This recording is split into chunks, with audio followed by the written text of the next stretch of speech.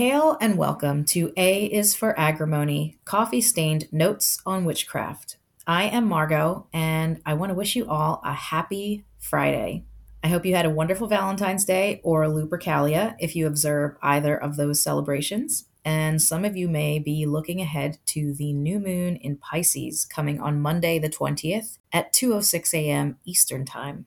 The sun will enter into watery Pisces tomorrow. That's Saturday, February 18th at 5:34 p.m. Eastern Time, while the moon positions itself in Aquarius until it too enters into Pisces on Sunday, 11:56 p.m., just in time to meet the sun on the new moon on Monday. As we know, the moon is always in the same sign as the sun during the new moon, and then in the opposite sign of the sun during the full moon. So both the sun and moon in the watery sign of Pisces on a Monday that is also ruled by the moon, which is ruled by water, can feel especially emotionally charged on Monday and have intense magical events happening for some of us, especially since this new moon in Pisces seeks to challenge us to cast our fears aside in order to chase our deepest dreams and desires. Of course, this can be scary, but this alignment says, be afraid and do it anyway. Remember, water teaches us to dare. So this is a great time to recommit to personal goals, to accept our imperfections and truly embrace ourselves with unconditional love. Start that project that until now has only been living in our imagination. Put aside some time for rest and rejuvenation. If you've been feeling pulled in too many directions or worn down, water is also a soothing healer. These are all important shifts and changes that we can make in our lives with the full support of the sun and the moon in deeply spiritual and imaginative Pisces. Remember, all the major bodies are direct as well, so that forward trajectory is something to take advantage of for sure. So, the moon.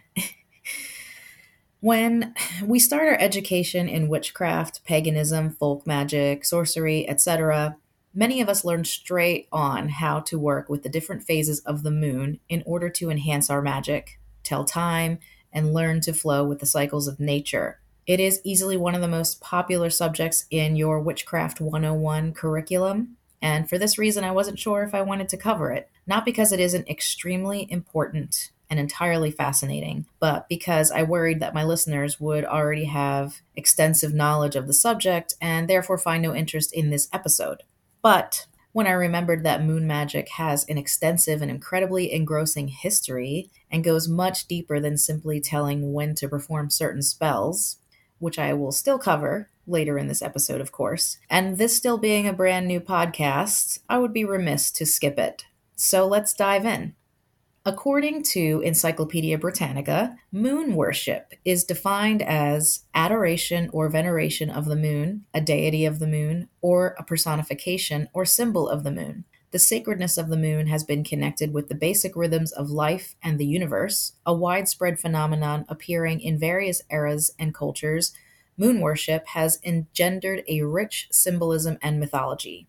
The moon is viewed in terms of the rhythmic life of the cosmos and is believed to govern all vital change. The cyclical process of disappearance and appearance of the moon is the basis of the widespread association of the moon with the land of the dead, the place to which souls ascend after death, and the power of rebirth. The lunar governance of this cycle likewise leads to association of the moon and fate. Not bad, Britannica. The following paragraphs left a lot to be desired, so I'll stop there. Modern witches and pagans do, in fact, associate the moon by way of its phases with the process of life, death, and rebirth. And some attribute these cycles to the aspects of a deity known as the triple goddess, who appears to us in the form of a maiden, a mother, and a crone.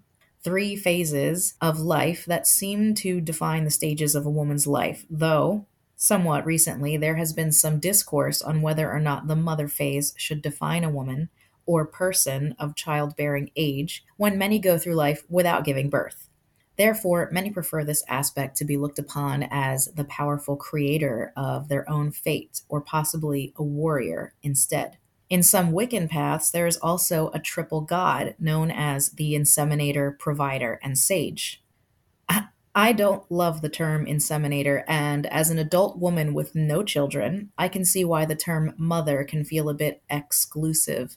So I like to think of that mother aspect as a combination of a fierce warrior and the empress from the tarot, whose fertility and gift of creation is more about her ability to realize ideas and create abundance all around her, the great creator and powerful weaver of her own fate. But this particular conversation could go on forever. And I love that we can see to it that our beliefs and principles evolve along with our own growth as a society.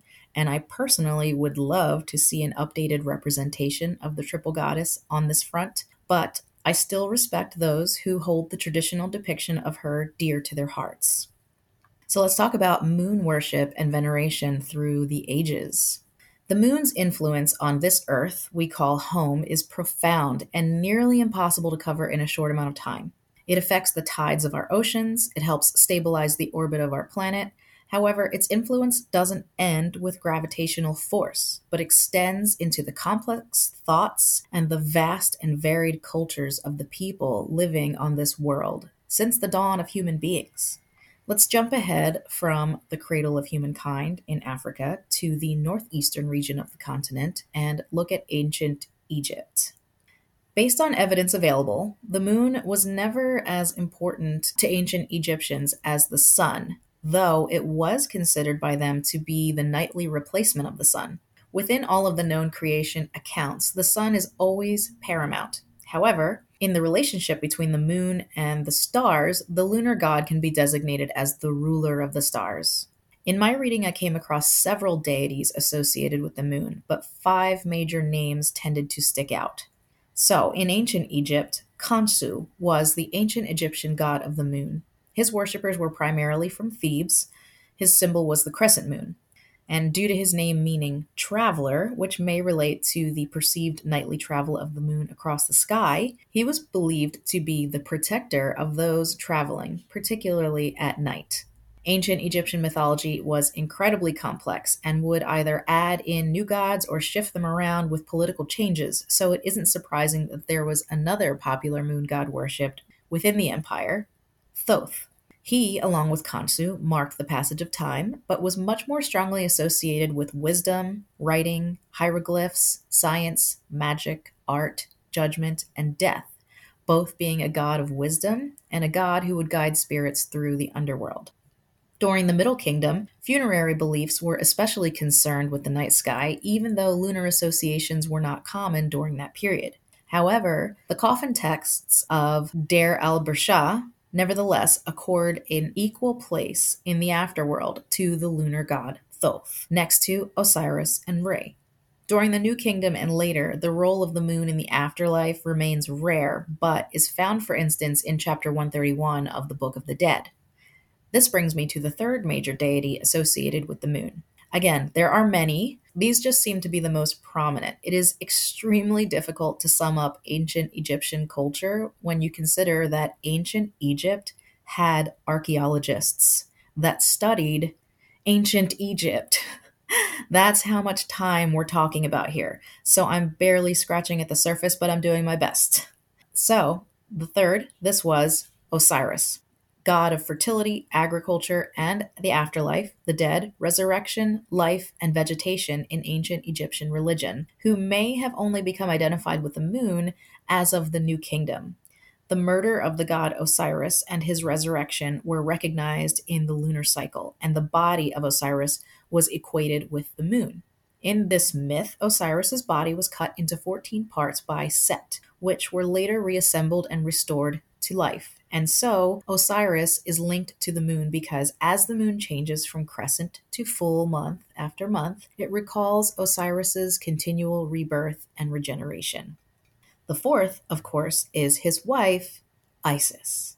Probably one of the most famous and celebrated of all ancient Egyptian deities. Isis was the Egyptian goddess of love, healing, fertility, magic, and, in later periods of her worship, the moon. Egyptians also called her Aset or Eset, and over time she was the most worshipped goddess in all Egyptian culture. Such was her influence, the Egyptian goddess Isis continued to be worshipped during the Greek rule of ancient Egypt. This Isis moon connection first started when Egypt came under Greek rule in the 3rd century BCE, following the conquest by Alexander the Great. To ancient Greeks, goddesses were lunar deities, so although Isis had heavy solar associations in Egypt, as she made her way into Greek culture and Greek hearts, her new devotees naturally began associating her with the moon. The fifth deity, known as either the brother to or the son of Isis and Osiris, depending on whether you are referring to the elder or the younger, is Horus. Said to be the sky, he was considered to also contain the sun and moon. Many Egyptians believed that his right eye was the sun or the morning star, representing power and quintessence, and his left eye was the moon or evening star, representing healing, and that they traversed the sky when he, a falcon, flew across it. Unlike Isis, who kept her name after the Greek conquest, Horus the Younger was transformed into the Greek god Harpocrates after Alexander the Great conquered Egypt in 331 BCE. And speaking of ancient Greece, we come to Selene, her name, which literally means moon in Greek. She is the personification of the moon as a goddess and was worshipped at both the new and full moons in ancient Greece. Selene was revered by the ancients in a similar way as the sun was worshipped and respected. Greek mythology places her as the daughter of the Titans Hyperion and Thea, being the sister of the sun god Helios, and Eos, the goddess of dawn. In Greek mythology, Selene is said to have shone her magnificent silver light down from her ethereal chariot, which was carried by 2 magnificent white horses that helped her traverse the heavens at night, much in the way that Helios rode through the bright sky in daylight hours. Usually depicted with a crescent moon headdress, which often resembled horns, Selene, together with Artemis, the Olympian goddess of wild animals, the hunt and vegetation, and of chastity and childbirth, and Hecate, the torch-bearing Titan goddess of magic, witchcraft, the night, moon, ghosts, and necromancy, with power over heaven, earth, and sea, were all considered to be divinities associated with the moon. Their Roman equivalents were Luna, Diana, and Trivia, though Hecate in particular is known by many names. However, in ancient Greece, Selene was the sole absolute moon incarnate, the ultimate embodiment and the total personification of the moon as we know it today. Unlike other Greek gods and goddesses, Selene did not have dedicated temple sites due to the fact that she could be seen and worshipped from almost anywhere, even in the day. Some writings have suggested that she was mostly called upon for guidance during 2 of her phases, during the Noumenia, or the new moon, and the Dichomenia, or the full moon festivals. Ways of honoring her included gazing upon her grandness, offering libations, and reciting hymns, very much like what we do today. The ancient Greeks took veneration of the moon very seriously. And I want to add here that a philosopher by the name of Anaxagoras was exiled for claiming that the moon was just a rock and not a god. Although he was not the first, he may have been a victim of bad timing, for political factions were hostile at the time, and some conspired against the trailblazing thinker and his claims that the moon was no more than a rock and the sun a burning rock, which got him labeled as a chief denier of the idea that the moon and sun were deities, and so he was arrested and exiled. There is actually a crater close to the North Pole of the moon that is named after him now. So, moving forward in time, Federico Maland, a co-director of an Italian archaeological project at Carcum, and Angelina Magnotta, president of the Archeo Club Italy, write about the moon cult in early Europe. In their editorial, they say that the cult of the lunar deity spread in a vast geographic area in Europe and Asia during the Bronze Age and through the Iron Age. The moon was worshipped for the strict analogy between the moon cycle and the life cycle. In fact, the cycle of the crescent, full, waning, and new moon was a symbol of life from birth, infancy, adulthood, old age until death. The crescent occurring after the new moon was a symbol of life after death. Although no proof exists in the origin of this cult during prehistory, we believe that it would have started very early after the Neolithic Revolution. In fact, life beyond death is at the basis of all modern religions, and it would have been the central belief since the origin of Homo sapiens. Furthermore, worshiping the moon as the protector of fertility would have started very early in societies with economies based on animal breeding and architecture. Nevertheless, there is evidence that the cult was present in different forms for different populations and geographic areas. Megalithic temples in Malta prove that during the late Neolithic and early Bronze Ages, there was a cult of the Great Mother, and Malta was a point of reference in the middle of the Mediterranean Sea for ancient sailors. The cult of the Great Mother spread all over Europe with the circulation of megaliths, and the Great Mother Goddess remained the supernatural entity of reference for fertility. At the beginning, the Great Mother was Gaia for Earth, and later on, she was identified with the moon. In the prehistory of Europe, the moon was always considered the feminine symbol par excellence, as the fertility goddess who presided over birth and lit the night of the unborn. It was worshipped by tribal societies in prehistory as well as by historic people who handed down their knowledge in classical culture so that it was included in the wisdom and literature of holy texts. And documentation of that in prehistoric times consists of engravings and carvings dedicated to the moon in various parts of the European continent. Moving over to our continent, ancient history is that of the indigenous peoples. But you may know a little bit more about some Native American views of the moon than you think, as the names for the monthly moons, which can be found in the almanac or on many calendars, are almost all derived from names given to them by various Native groups. Perhaps, for many listeners, some lesser known names for the February moon, according to Western Washington University, include, and without my butchering any of these unique and beautiful languages, I will share just their translated meanings. The bony moon, or hungry moon, as called by the Cherokee of the East Coast and Carolinas. The Meiggs branches fall in Pisces moon, named by the Abenaki of Northeast Maine. The Ice in River is Gone moon, named by the Algonquin of the Northeast to Great Lakes. The Sucker moon, named by the Chippewa or Ojibwe of the Great Lakes. The Big Moon of Famine in early February by the Choctaw of Southeast Mississippi and Louisiana. And the Moon of Winds for late February to early March, also by the Choctaw. The Sleep Moon is a name given by the Comanche of the Southern Plains. The Old Moon by the Cree of the Northern Plains, Canada. The Moon of Purification and Renewal by the Hopi of Southwest Arizona. The Crow Moon of the Shawnee, Midwest Ohio and Pennsylvania. And the Moon of the Cedar Dust Wind by the Pueblo of Southwest New Mexico. These are just a few of many, and if you feel so inclined, I can assure you that it is very interesting to look into them and see them in their own languages as well. Most modern pagans refer to the February moon by other adopted names, the snow moon, storm moon, or hunger moon. Taínos, the indigenous peoples of the Caribbean and Bahamian Islands who were the first non-European people encountered by Christopher Columbus on Boriquen, or what is now known as the island of Puerto Rico, also have a moon goddess, not to be confused with Atabey, the great mother goddess of the Taínos and all their gods. The moon goddess is sometimes referred to as Diosa Luna and is said to reside in a cave of the country chieftain Mariatabiol, Son of Dawn, or Lord of the Dawn. Both the sun and the moon were born in this cave. It was believed that the moon rises from the cave Mariatabiol at dusk, only to return when the sun rises.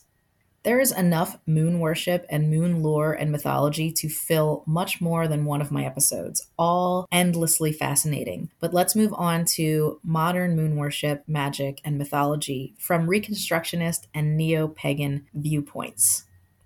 Like our ancestors lived with the seasons and the cycles of the moon for centuries and worshipped the moon and or its deities associated with it in an amiable exchange for good fortune, successful harvest, and fertility, among many other things, many modern witches, pagans, and folk practitioners do the same today. Many of the same deities are still venerated.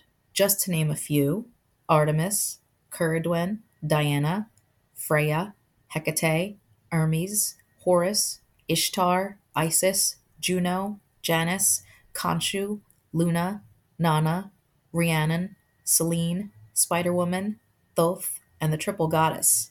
We celebrate the moon's fullness and most potent power with full moon rites, and we set intentions and hold suppers or offerings on new moon celebrations. We attract love, abundance, and luck to us during the waxing moons, and we banish harmful energies or work to reduce our troubles by the waning moon.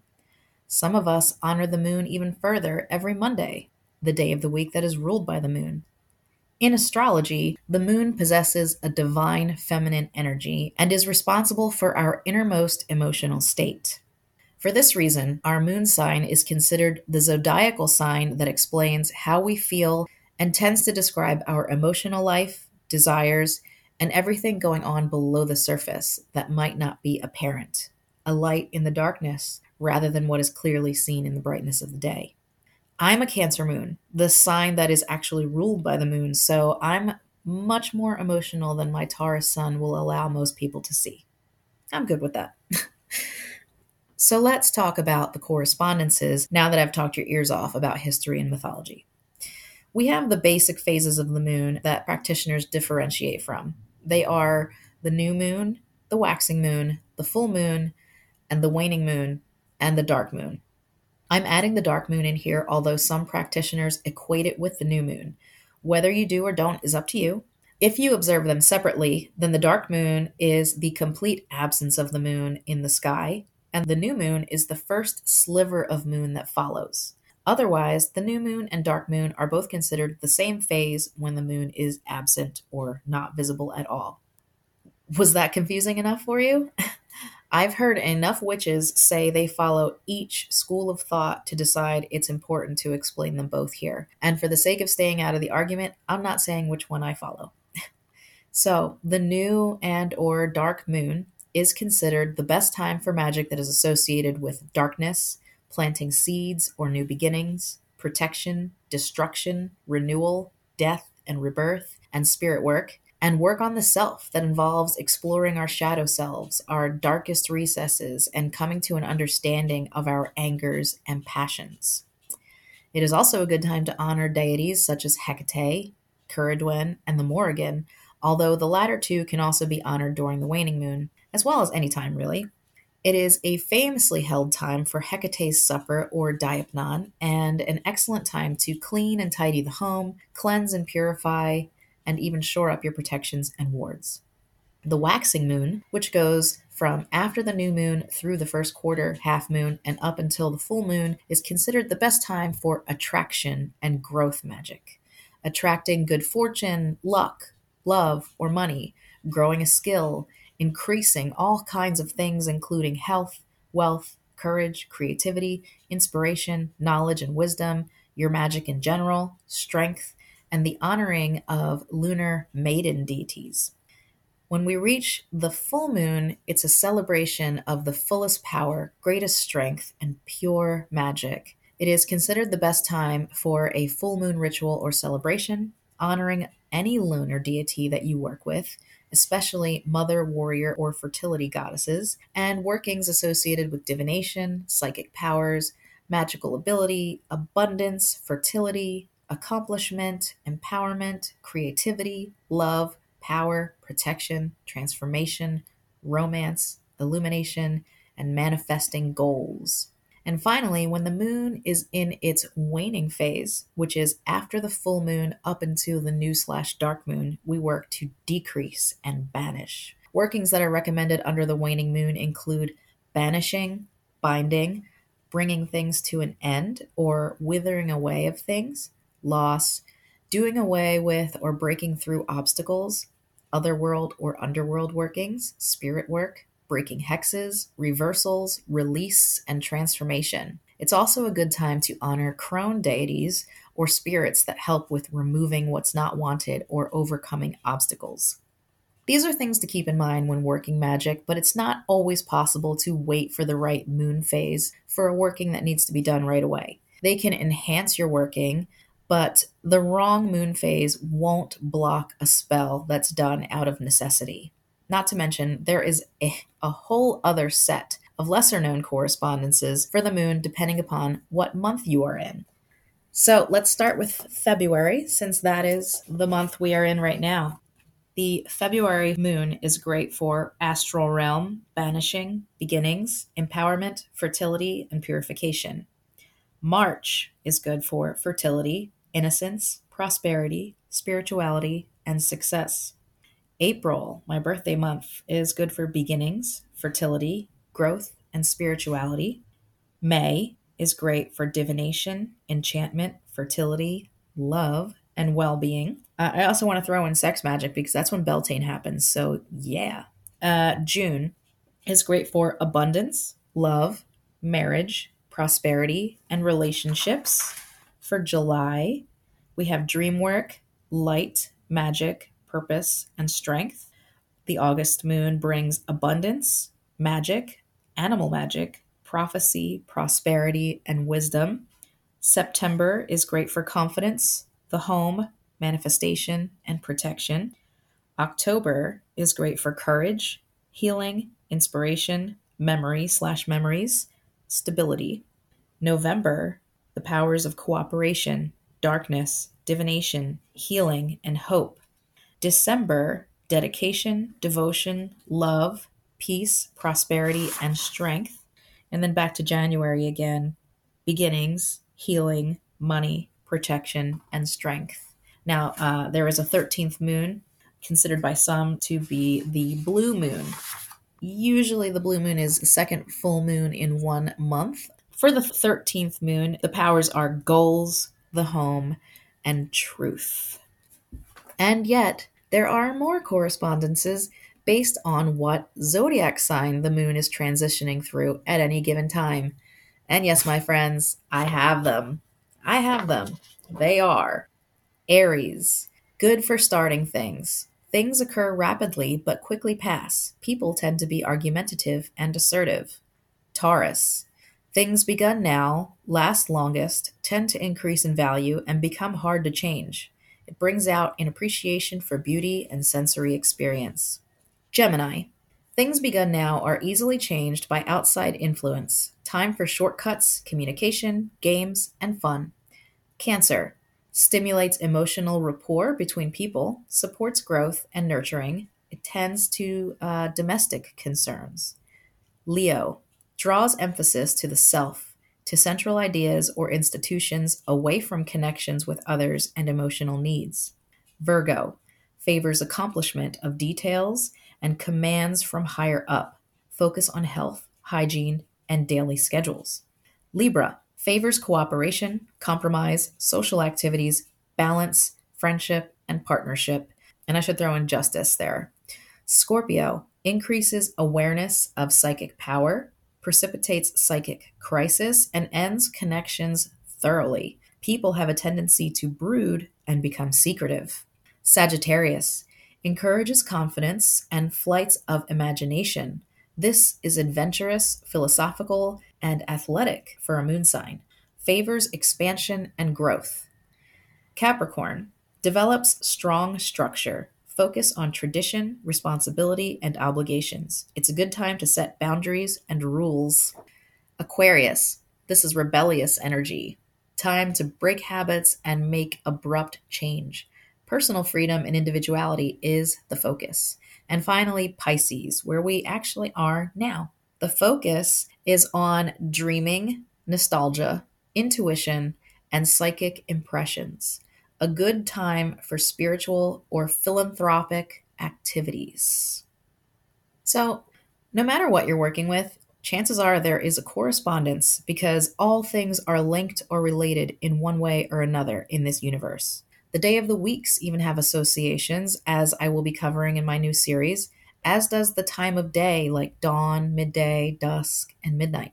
Just keep in mind that these magical things can help you focus your magic and give it a little bit more potency by allowing you to borrow from the universal energy that is all around you. But your spells do not rely on them to work, they rely on you and your own personal power. So before I leave you, I just want to read a quick verse, or rather just the first stanza of a poem by Johann Wolfgang von Goethe called To Luna. I've got this little picture I drew when I wrote down this poem. This is a page from my personal grimoire. So I drew this, and then I wrote down the first stanza because it was really meaningful to me. So I'm going to share it.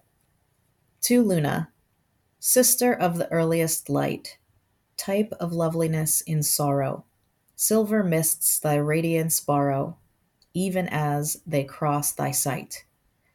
When thou comest to the sky, in their dusky hollows waken spirits that are sad, forsaken, birds that shun the day, and I. Okay, that is all that I have for you today.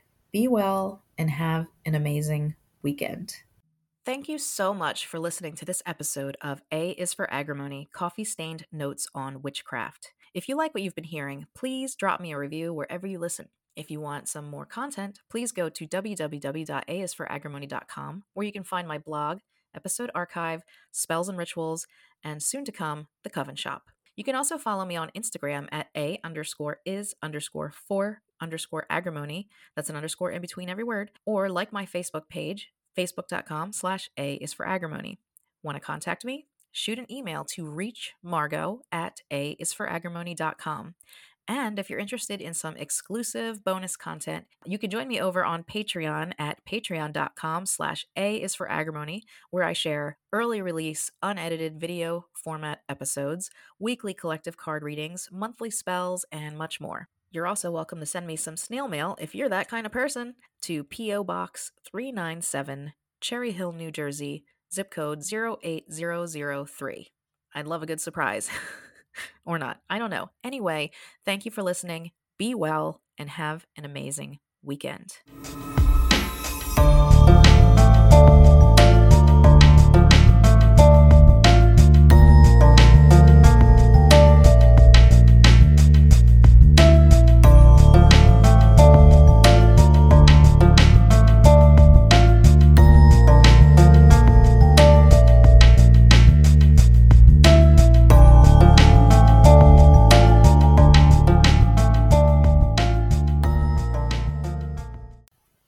Just got back from vacation and on Saturday, and it was really nice. I have to admit, it was super nice. I wasn't like super duper amped about the whole family vacation to Disney thing, but it was fun.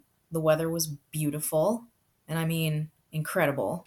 I spotted an alligator. Every time I'm in Florida, I look at every single body of water and scan it for alligators because I think that they're everywhere. I'm terrified of them. And I did that the entire week and didn't see a single thing. And then finally, when we were in the airport, if you've been to the Orlando airport, then you know that there's this whole thing where there's one side of the airport that is the check-in and the TSA and all that. And then you have to get onto a little train that takes you to a completely different building, which is where your gates are. So on that little train, on our way home, exhausted, staring out the window, I see this big, massive alligator head sticking out of the water, and the train went by over it. And I was like, there it is. I knew it. It was pretty exciting, especially since I had just gotten my spices stolen from me at the TSA. Apparently, if you buy spices, like, at the supermarket, I get excited when I see spices in new places that they don't sell anywhere near where I live. So I got this like Sassy Q barbecue rub that I was really excited about. But my checked luggage was starting to get heavy to the point where I was afraid that it would be overweight. So I just threw the spices in my check-in bag. Actually, I threw it in my carry-on. Actually, I threw it in my husband's carry-on because all my stuff was just getting too heavy. But it's a sealed bottle of spices. I mean, I had a box with a chocolate croissant and another box with you know, what are those French pastries that I go crazy of? Macarons. I had all kinds of crap. I wasn't worried about my sealed bottle of spices. Well, it got flagged at the TSA. They did the thing where they rub the little piece of paper on it, stick the piece of paper in the machine, and then it flashed red. Apparently, it flashed red because it was suspicious for like explosives, and I was like, well, I think the issue is at the Publix where I got this, and not here. You need to go check that place out. My Since it was in my husband's carry on, he had to get a full pat down and have his entire carry on searched. And then another TSA agent came along and she said, if you want to keep the spices, we have to wait and get another supervisor over here to, check it out.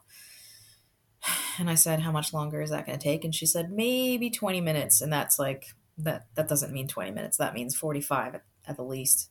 So I was like, I will leave it here. So we left my spices behind. A TSA agent had some really good barbecue that night, and I was totally bummed out until we got on the train and I looked and I saw an alligator, which totally made my day. So, yeah, no sassy barbecue for me, but alligator spottings. Pretty cool.